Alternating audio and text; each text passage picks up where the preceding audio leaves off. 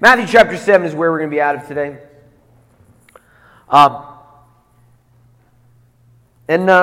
Let's just pray as you guys are turning. The Lord's not offended. You're allowed to turn to that page of the Bible as we pray. He's okay with that.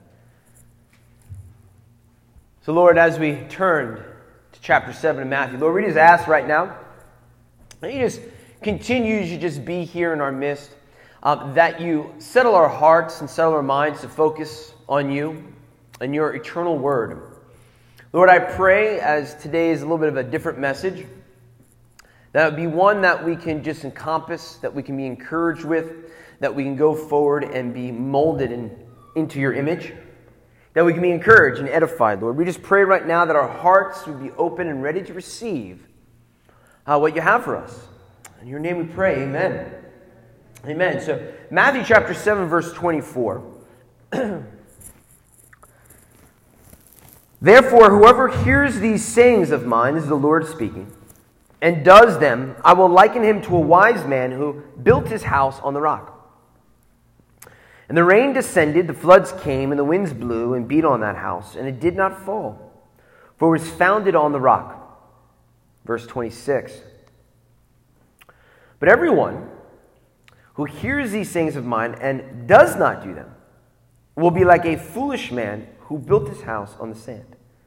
And the rain descended, the floods came, and the winds blew and beat on that house, and it fell, and great was its fall.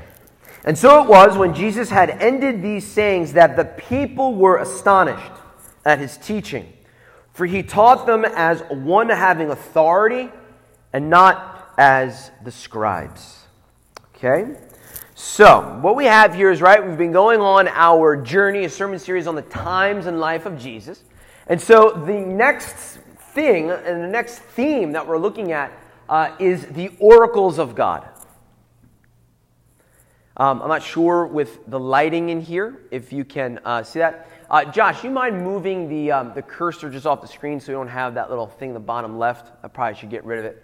But if you take a look up close, you can see the actual Bible, and it says "Read Me" on it. And how does it make that font right there? Yeah, dust, right? It's a little harder to see in here on the net. When on Facebook, you can see a little better when we posted it. But what we have here is, this notion of "Read Me," right? The Bible's been covered in dust, right? And so let's get into a little bit of a journey here. An oracle. Just so we're speaking the same language. An oracle is a word. Right? It's a word from a divine place. Now, we would believe the oracles of God are the actual words of the Lord. And in fact, it says that the Lord, or rather the Word was made flesh, right? Jesus. But other societies and other peoples, they would have oracles as well. Those oracles being words from their pagan gods, right? Lowercase g versus big G, right? All different societies would have some kind of oracle, or they would go to an oracle. Someone who would summon up spirits to try to get a word from a divine place, right? But oracle in itself is a divinely inspired word, right? It's what you have in your hand, the oracles of God. And so, looking and preparing into what to go with in the next part of our sermon series, the next step was supposed to be, and it kind of is, the Sermon on the Mount. So this is when the Lord really goes out and starts to publicly teach his ideas, right? Everything else that we've been leading up to has been the background to the coming of Jesus. It's been the baptism of the Lord. It's been about the ministry of John the Baptist, the temptation, the calling of disciples, all of these different things. Even him going into the temple and cleaning out the money changers. These are all events that are taking place, but now, this is what we call the first tour of the Galilee, where he does most of his teaching. And during his first tour of the Galilee, he goes to the side of a mountain, and he gives this epic teaching, the main doctrine and teachings of Jesus. It in fact encompasses chapters 5, 6, and 7, so 3 full chapters of just the book of Matthew alone. It's known as the Sermon on the Mount. You guys have heard of that, right? Right? Okay, all right, just want to make sure. So, if you take a look at those 3 chapters, I'm just going to make it very easy for you in some regards. This is what the Lord is all teaching in those 3 chapters. First thing he leads off with are what's known as the Beatitudes. Some people say there's 8, but I count them and they're 9, so I'm really confused. Blessed are, like I count 9 blesseds, but everyone says there's 8, so I'm really confused on that. Maybe someone can help me out with that later. But I'm like, there's 9 here, there's 9 blessings, what's going on? So, anyhow, these are like the blessed are the poor, right? Blessed are the meek, right? The Beatitudes, the blessings upon people, right? That's where it begins with. Then the Lord begins to discuss the importance of being salt to the world and light to the world. Begins to teach about murder and having murder in your heart. Evil thoughts about someone. Begins to talk about and teaches on adultery. Adultery is more than just sleeping with your neighbor's wife. It is in fact having an impure thought, right? Inside of your mind for someone else that is not your spouse. Goes on to talk about marriage and divorce and all the intricacies of all these things. Then swearing. Let your yes be yes and your no be no, right? Goes on now to love your enemies and then teaches us how to pray. Our Father, who art in heaven, hallowed be thy name. Thy kingdom on earth as it is in. All right. Number 9, something that like no one really teaches about, which I'm really itching to teach about. Maybe I'll be next week. We'll see. Fasting. It would make sense in maybe 2 weeks, right? For Yom Kippur, right? That'd be a good time to teach it. So fasting, the importance and power of fasting and what you should be doing, what you should not be doing. Money, anxiety, and judging one another. Who here in your collective years of being a believer have heard a sermon on one of these topics? Like any one of these topics, who here has heard a sermon on those topics? I mean, there are actually like churches who like only teach on that. I mean, I'm not saying that's what you should be doing, but like there's a lot of attention spent on these 3 chapters of Jesus' ministry. It is round 1, ding, ding, ding, of his tour of the Galilee when he begins to teach really his, if you want to call it theology, but you know what I mean, like his teachings. But we've all heard sermons on this. And, I was like, oh, man, I'm like, Lord, we could spend a year on this stuff. I mean, easy. You could spend a whole year of sermon series going through the Sermon on the Mount. I was like, Lord, is that what you want? And he's like, well, Dave, didn't I tell you that this sermon series is on the times in life of Jesus? I'm like, oh, yeah, so that's a little bit different, right? And he's like, yeah, it is a little different. Because I'm teaching on the times in life and bringing in Scripture so you have a deeper understanding of what's going on at the time period. And I felt the Lord just tell me this. Before studying what Jesus teaches, which we could do today, like I would just be like, all right, the Beatitudes, let's do it. But we've all heard sermons on that. So why don't you just go back and put in an old cassette from the 80s and listen to that teaching? Or YouTube, like Sermon on the Mount teachings. Go for it. Make sure it's a reputable person, but, go for it. But what the Lord was saying is before studying what Jesus teaches, we need to examine how did people during the times of Jesus view the oracles of God. I feel like that's really what the heart of the Lord is right now, I believe. Is before we start now for the rest of our sermon series really getting into what the Lord teaches us, let's take a moment and say, all right, before we get into all the things that the Lord teaches us, which I've probably heard 1,000 sermons on already in my life, why don't we take a little different approach? Let's take a little pause and say, all right, well, what are oracles of God anyway? How should we view those words of God? How did people at the time view the actual spoken word and the written word of God? And what does it have to teach me? Has anyone had a sermon on that topic? In the first century, what did the words of God mean or oracles mean to people? All right, it's awesome. So we've had teachings on the Sermon on the Mount, which is great. So I can give you another one if you want, which maybe will be next week. I don't know. I'll have to see how, I don't go by the seat of my pants. I go by the Spirit of the Lord. Sometimes he tells me that morning, like, oh, you're teaching this. You got to go teach this now. So I just submit it to the Lord, but I really feel that the Lord is on this because we haven't quite done this. Cool. So I was hearing from the Lord. All right. Being confirmed. All right. So let's dig some connections, and it's just how the Lord speaks to me. But in scriptures, the Lord says that He's appointed Moedim. He's appointed times in the stars in the heavens to look upon, and the Lord is doing different things. And I believe that is strictly really for the biblical calendar. But with that being said, we do have a time that is happening right now in our society, and that is back to school, which I led off on. Right now, all across the nation, and really all across the world, people are getting ready for school. So, I was like, okay, well, let's take a look at what's happening in our society right now. Right now, our United States collective society is about to spend $83.6 billion on going back to school, if you include college. If you take college out, American society right now, in these next couple weeks, is spending $54 billion on education-related things as a society. That's like buy stock in Staples in July and sell that stock in October. Like Staples is going nuts. Has anyone been within 100 feet of a Staples? Do save yourself. Either get there when it first opens, or do not go there. If you walk into a Staples in the next 3 weeks, and trust me, especially at 3:30, 4 o'clock, 5 o'clock, you walk in, it's like Tickle Me Elmo at Christmas. It's insane. Parents are walking around like, well, the teacher said I needed to buy this particular brand of glue, but they're out of this particular brand of glue. If my kid doesn't have this particular brand of glue, it's insane.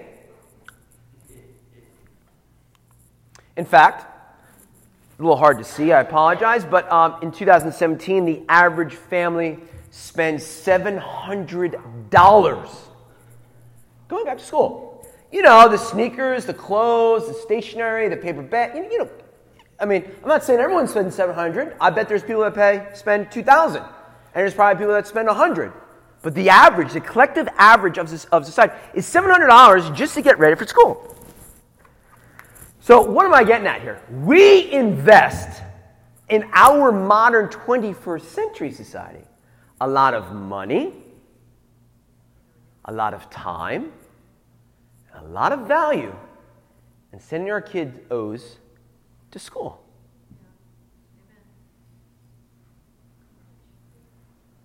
For what? As a public school teacher, I'll be honest, I don't entirely know. In some school districts, it's just so that they can go to college. Like they teach you the skills so you can go to college. Most schools, that's what you get with a diploma. You can't think for yourself. You can't do basic jobs or basic skills. But you have a piece of paper that says you might be able to go into college.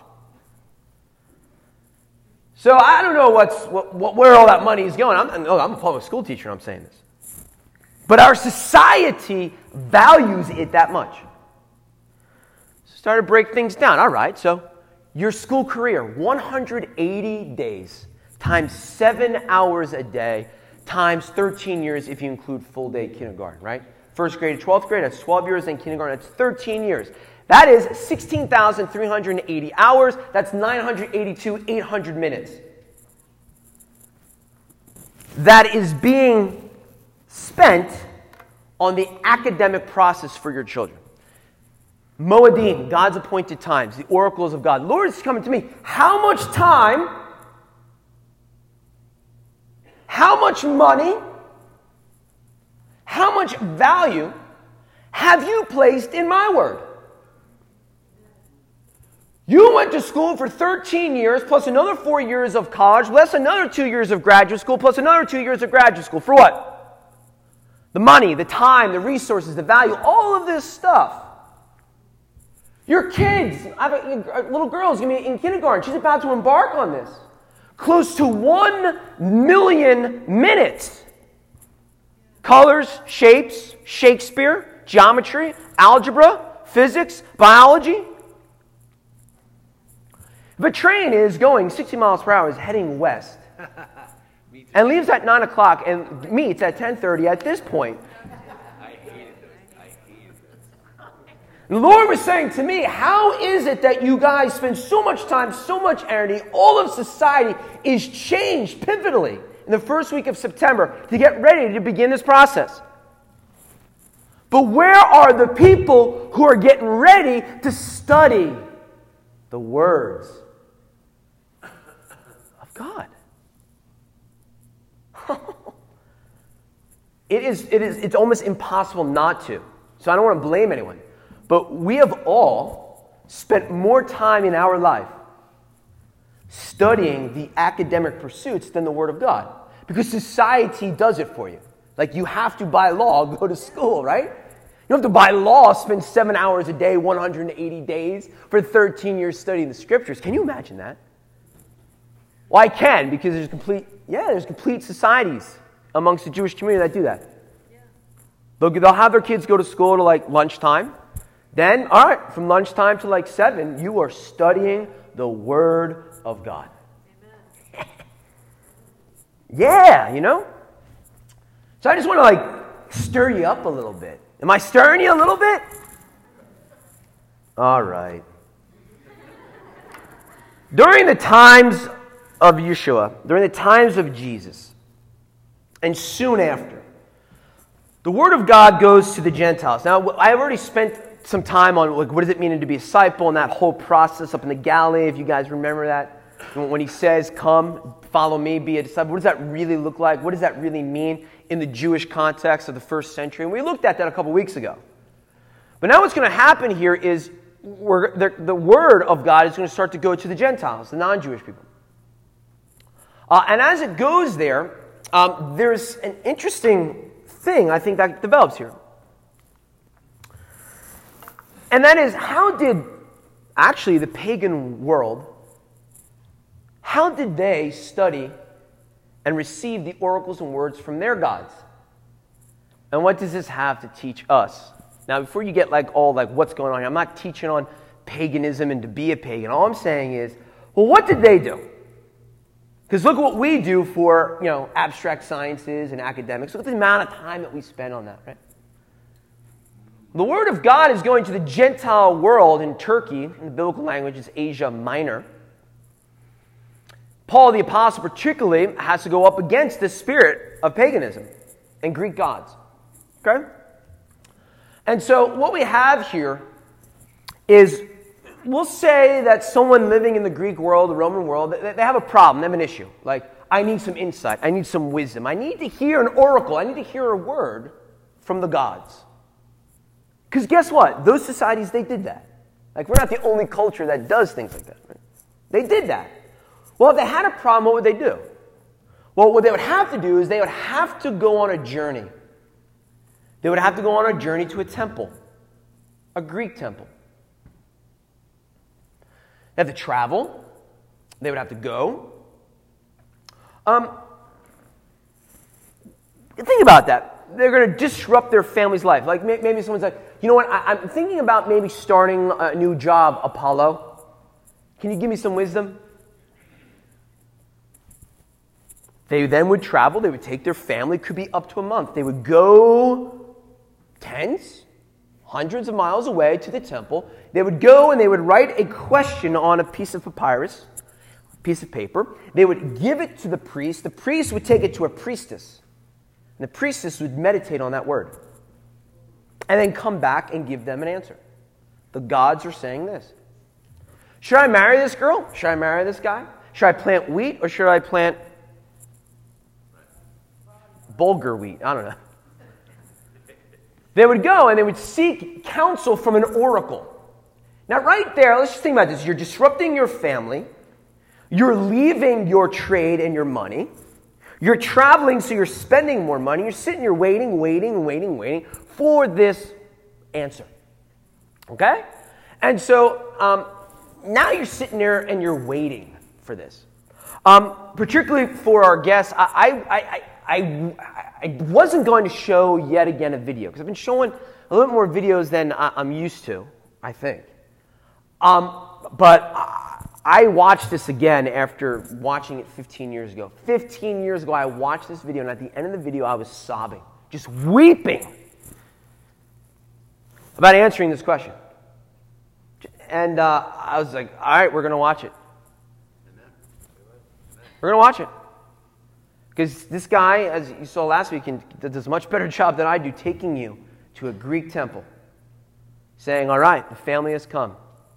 We're now sitting and we're waiting for the oracles of the lowercase g's to answer. You have to, there you go.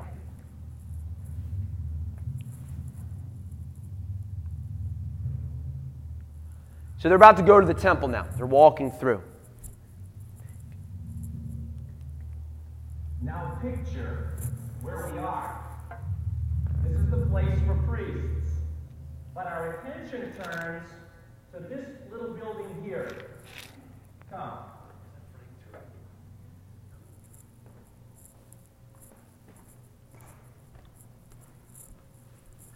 Right here was a small inner temple. In Greek we call this Naistos. And there were stairs, you can still see some of them, that allowed the priest to go down deep, as it were, into the underworld. Now the oracle was typically an old woman. She had disciples she trained, but she would sit suspended in a tripod in the middle of this temple of Apollo. We don't know exactly how it worked here. In Delphi, she was suspended over a hole in the earth out of which fumes came. It turns out they're fairly close to what's in glue. So the effect of her sitting there was as if she was sniffing glue. Josh, can you make it a little louder? The oracle would get the question from the priest who stood next to her. And then in her ecstasy, she would give the answer, and he would jot it down, and eventually a priest would put it to poetry. Now, I don't know how it worked. I look at this building and I say, it couldn't have been wrong every time, or you wouldn't end up with this. Some have suggested she made it all up, and it was just lucky. Could be. Some have suggested it was evil, demonic powers giving her information. Well, the Bible teaches there are demonic powers. Could be. Maybe she was wise enough to know how to predict. I don't know. But I do know to the Greek world, this was an important part of their understanding of God. And that would have been the Jew and the follower of Jesus that took the text seriously, an abomination. To them, the very life and breath of God. So now the oracle has been given with some kind of ecstatic experience by some woman who spends her whole life suspended high over a pit.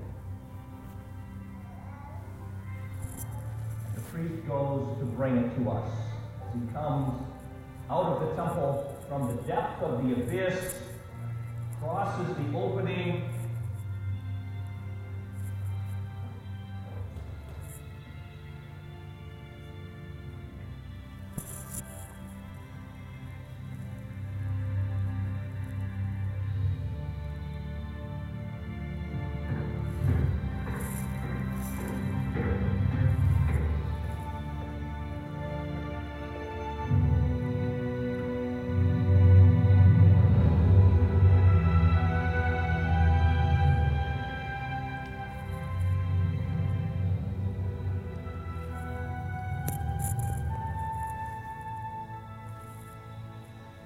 then the day arrives.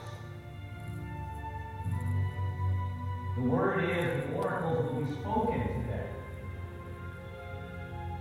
You hear the latch. And that door swings open, huge. Boom! Boom! The words, the oracle of Apollo. It has been predestined. If you offer sacrifices to your other God, and if you give extra offerings to the new God you wish to take, and if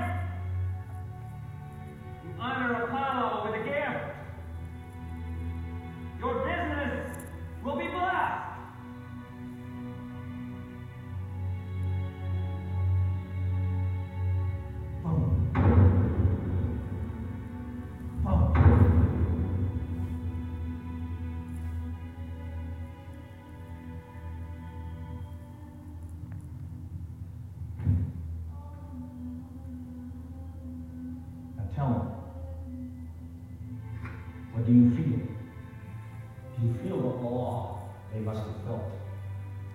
We just heard the word from God. Do you feel the fear in their hearts? What if the word is bad? Do you feel their passion as they left here saying, we will do exactly what he... Then here's my question. What on earth has happened to us? Do you understand that the oracles of God, not the utterings of a woman high on something, the oracles of the Creator of heaven and earth have been given to you? You have them. All of them. The very words of God. You carry them around in your pack. No sheep livers. No washing. They're all yours. Put your hands on a column. Pick a column. Put your hands on a column. Everybody. An archaeologist found an inscription here. One column. One of these columns. One cost 40,000 denarii. 40,000. The inscription also says a stonecutter earned 2 denarii a day. That means one column took 20,000 days to make. Now, assuming that most stonecutters stayed on the same stone as long as they lived or until it was finished, it took somebody 57 years to make one column, counting their holidays and feast days. 57 years. For what? To hear one word from God. And I can't get up 10 minutes early to read my Bible.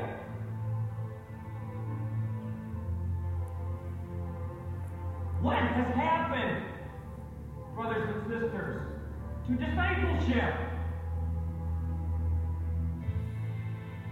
How many passages could you recite today? How many chapters have you read in the last month? When's the last time you read through the whole oracles? Why? To be like the rabbi is to be a man or woman of the text. 57 years. Somebody who was going to hear the utterance of a poor woman out of her mind. And we have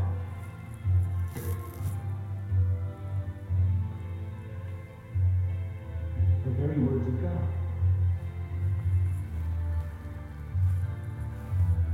Let me encourage you. Memorize. You can do this. Read the text. Read through the Bible on a regular schedule for the rest of your life. Read one gospel a month for the next 3 years and discover how much Jesus will mean to you. And if you say to me, I don't have the time, then my question to you is, how badly do you want to be a disciple? Jesus said, come follow me. And then he said, go. Teach them to obey everything I taught you.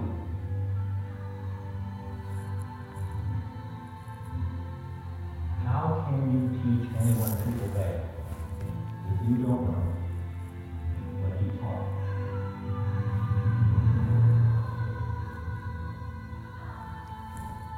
Go, teach them to obey. And that means be a man, a woman.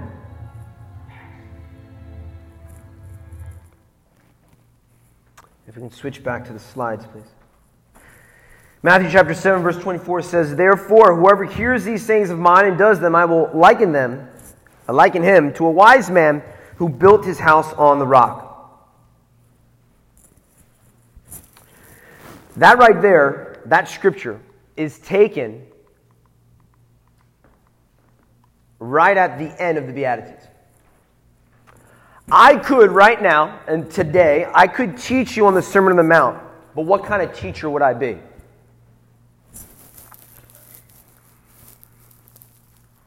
You've all heard sermons on it.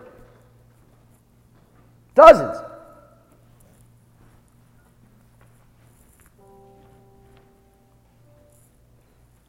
But if you want to understand what it really means to be a disciple in the times and life of Jesus, people, we are not here to make Christians. If you want to be a good Christian, go to a different church. Just go.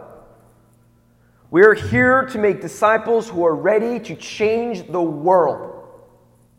Sons and daughters who know who they are. I can teach you about the Sermon on the Mount, or you can read the Sermon on the Mount.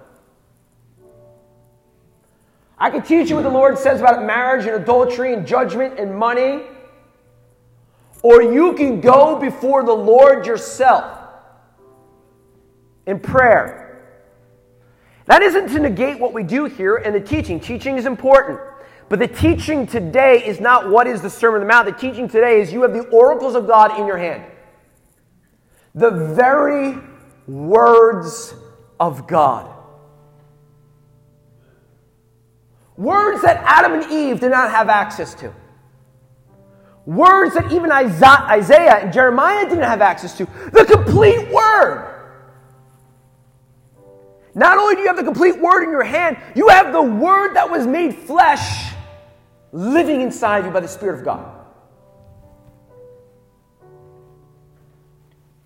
Hear His sayings, read His sayings, get involved in the process. It's not a matter of striving like, oh, but if I don't read this much, then something's going to happen. No, but there's an understanding about the words of God and how important they are for you to engage it, which is so funny because a bunch of pagan, devil-worshipping society of people had more diligence to seek after that false god than most people in the church in America. It's in a weird way, like I praise them in a weird kind of symbolic way of their energy and their servitude to their false gods. In fact, they have something to teach me. They would spend 57 years to build one column for some false god. We have a God that gave His life for you and I, who gave His word and has kept His word and has sanctified His word and kept it from being erased, and you can have it on your phone.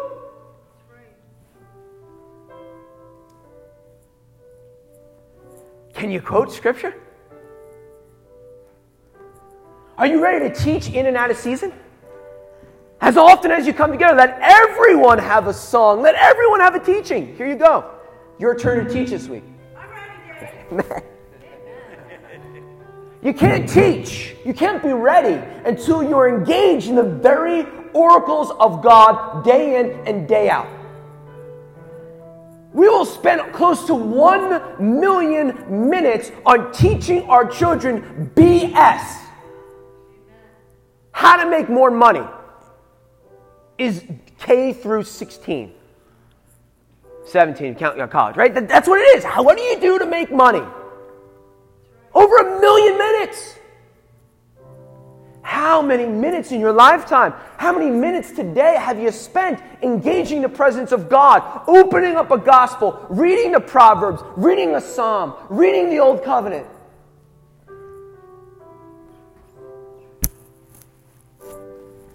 Whoever hears these sayings of mine. Well, what about those people who don't hear your sayings because they don't have the ability to open up a book and read it? Shame on us. Shame on us. Whew. Psalm 119. An entire chapter, the longest psalm in the Bible. The longest psalm of the Bible. I mean, pages long. You know what it's about? Other than Alan and Eileen? Anyone know what the longest psalm is about?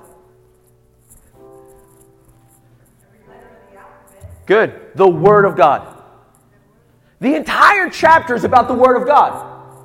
This is David, or a psalmist, coming out and says, "Blessed are the undefiled in the way who walk in the law of the Lord. Blessed are those who keep His testimonies, who seek Him with His whole heart. They also do no iniquity. They walk in His ways. You have commanded us to keep Your precepts diligently."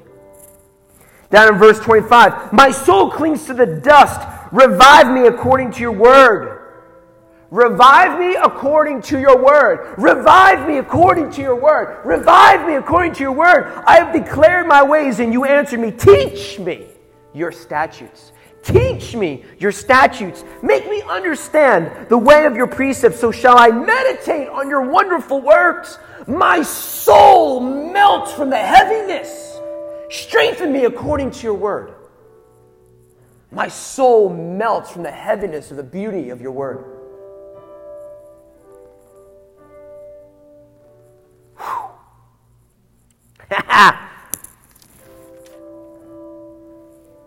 Verse 101. I mean, you see how long this is? 176 verses, just about the word of the Lord. Verse 101 of Psalm 119. I have restrained my feet from every evil way, that I may keep your word. I have not departed from your judgments, for you yourself have taught me. How sweet are your words to my taste, sweeter than honey to my mouth. Though your precepts I get understanding, therefore I hate every false way. Your word is a lamp to my feet and a light to my path. Listen to that heart. Are yearning for the word of God. But yet John 1:14 says, the word became flesh. And in closing, Hebrews chapter 4, verse 12.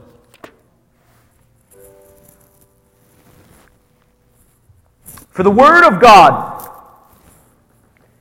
is alive.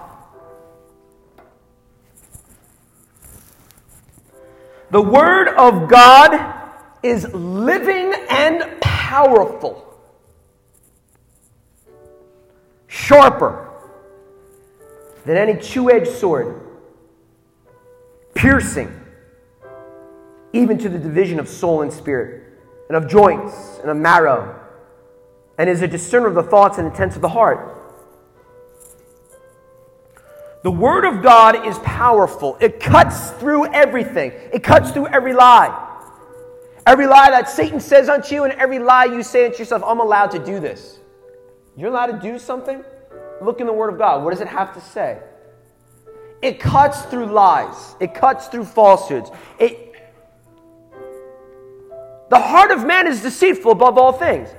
The word of God is the thing that keeps you grounded.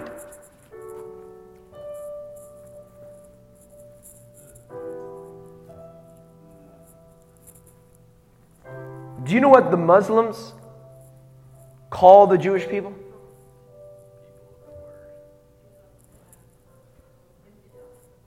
Am Sefer, the people of the book.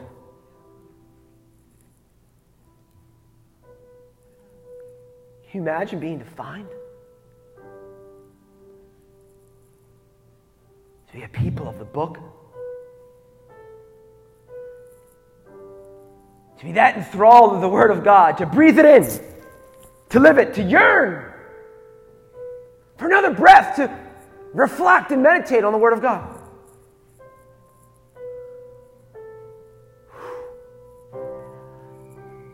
I hope you hear my heart. It's not a competition. Well, I spent an hour in the Word and you only spent half an hour. It's not a competition. It's a matter of the fullness of your heart and a question to all of us. Can we, in fact, learn from the very people that we tried to change?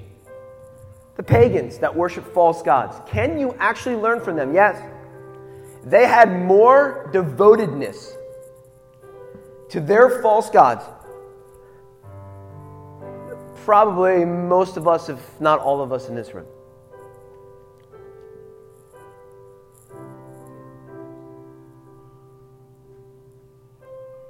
Stories of Jews in the Holocaust taking their Torah scrolls.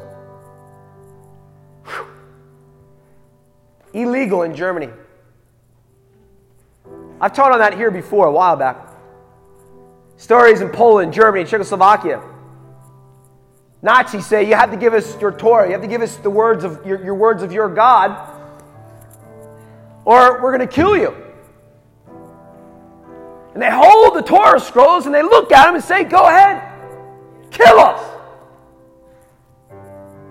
Because the word is eternal.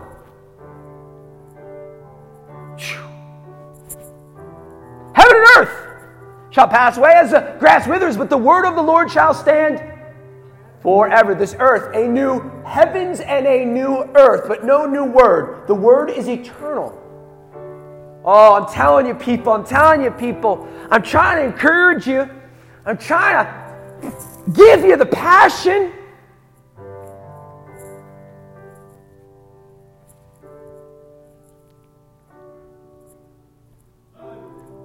The passion.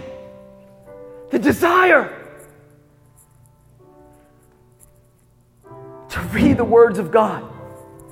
His love letter to you. His intimacy with you. His instructions on how to live your life. It's all there. An answer, a double-edged sword, an answer to everything. To everything. Every depression, every anxiety, every worry, every concern. It's all in there. So I encourage you, if you're new to all this, tomorrow is September 3rd. Read Proverbs 3rd. I'm sorry, the 3rd proverb. And the next day, read Proverbs, the 4th one. Because there's 31 Proverbs. Boom, one a day. Just read it. It'll take you 5 minutes. Just read it. Starting small. Start with a proverb. Or if you're real crazy, start with a proverb and then open up to Matthew chapter 5 and just start with a blessing, a beatitude. Just read one a day. One, blessed are thee. And just read it. And just think about it. And next week I'm going to just be like, here you go. Let's get a testimony. How the Word of God changed your outlook on life. Lord, we come before you and we want to be people of the book. But we could be people of the book because of the blood of the Lamb of God who opens up the scroll. Woo! The one who rends and opens the heavens. Father, we pray right now that we could be a people who desire to come in contact with your word. Father, I pray right now, I speak and pray against apathy. Laziness that riddles the church in the world. Replace apathy with love. Laziness with passion for the Word of God. And the passion can only come, I'm telling you, we say it almost every week, the passion can only come when there is a deep revelation that the God of heaven and earth, who poured out His Son to give you life, loves you so much that He's yearning to have communion and community and discussion with you through His Word, through prayer, through worship. God is still calling forth from the garden saying, where'd you go? Where did you go, Adam? I'm still here, Adam. I'm still here, Eve. Take the fig leaf off and come pure before me. I feel like the Lord is saying, take the fig leaf off is a representation of those things and distractions that we hide ourselves from the Word of God. So take the television off. Take the tasty cake off. The beer, the cigarette off. The pursuit of money off. And come before your Maker. Get into the Word. It's a chore. It's a chore if you do it without the revelation that you are a son and a daughter. Anyone ever been there? Oh, I just got to read the Word today because that's what you're supposed to do. Let me just read it. Oh, and you muscle through it. That's not what we're calling for here. We're calling for is a revelation as a son or a daughter, a beloved, a bride, who he is well pleased and that he wants to talk to you. That when you have communion with him, you'll feel that flutter in your heart and you'll feel it in your spirit. And it'll just be so exciting and so wonderful to yearn and glean an understanding of the Word of God. So we pray Psalm 119 over the people. Let them adopt a spirit of praise and thanksgiving for the Word of God. Let us get that, and then maybe next week we'll get into the Beatitudes or something. Amen? Let us stand.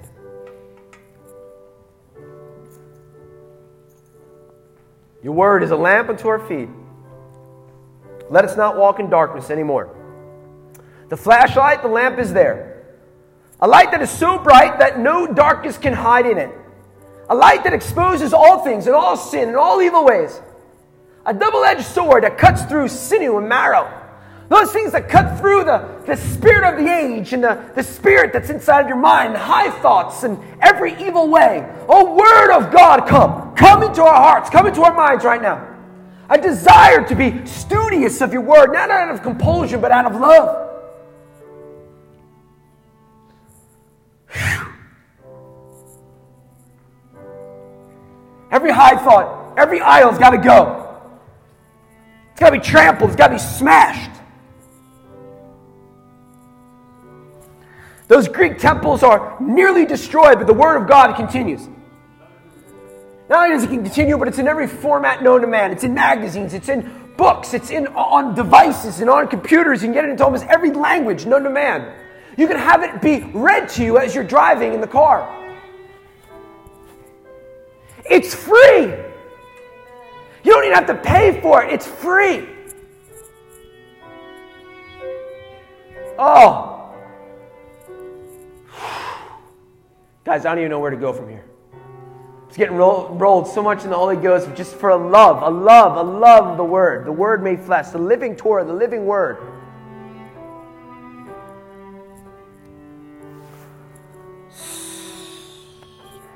Jesus. Whoa, Jesus.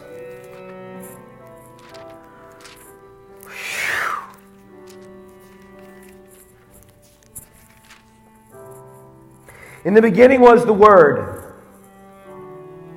and the Word was with God. And the Word was God. He was in the beginning with God. All things were made through Him, and without Him nothing was made that was made.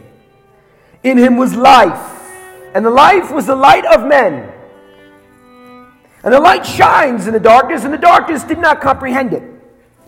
So there was a man sent from God whose name was John. This man came for a witness, to bear witness of the light, that all through him might believe. He was not the light, but was sent to bear witness of that light.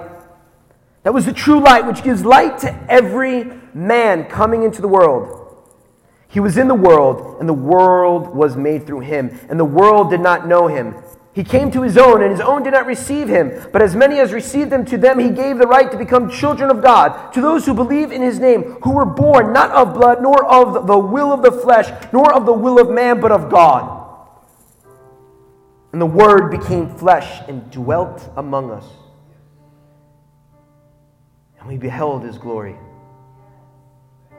The glory as of the only begotten of the Father, full of grace and truth.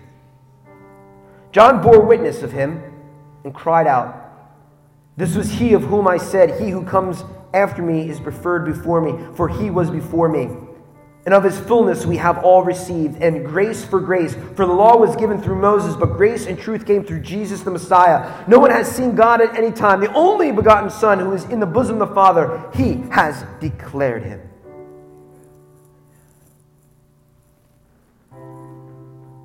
The Word made flesh. The light of God. Lord, I pray right now that even though sometimes I get a little fired up, that the Word not come in a condemning way.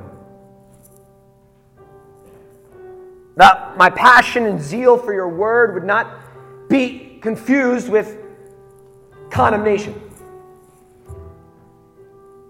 But that we all, including myself, because you always work with the leaders first. I'm telling you, this last week, I was like, oh man, I just had this yearning all week to just get deeper in the Word of God. The Lord gave me this message last week to have to process. And He spoke it to me about me and my failure to take His Word as seriously as probably I should.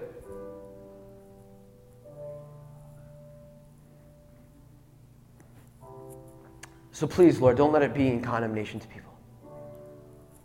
Let the passion just stir us. Let it stir us to get into Your Word, to learn of Your ways. Yes, Lord. Amen. Of course, we have some things downstairs. Have a wonderful week. If you want to just come forward to the altar by yourself, or if you want prayer, either way, just meditate and reflect on the Word of God.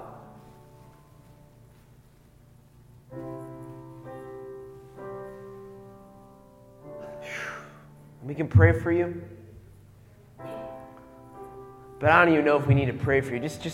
We will, but just be in the presence of the Lord. It is so thick right now. He's going to change your heart. He's going to give you a desire to plug in the lamp of the light. Amen. So yeah, worship team, go for it.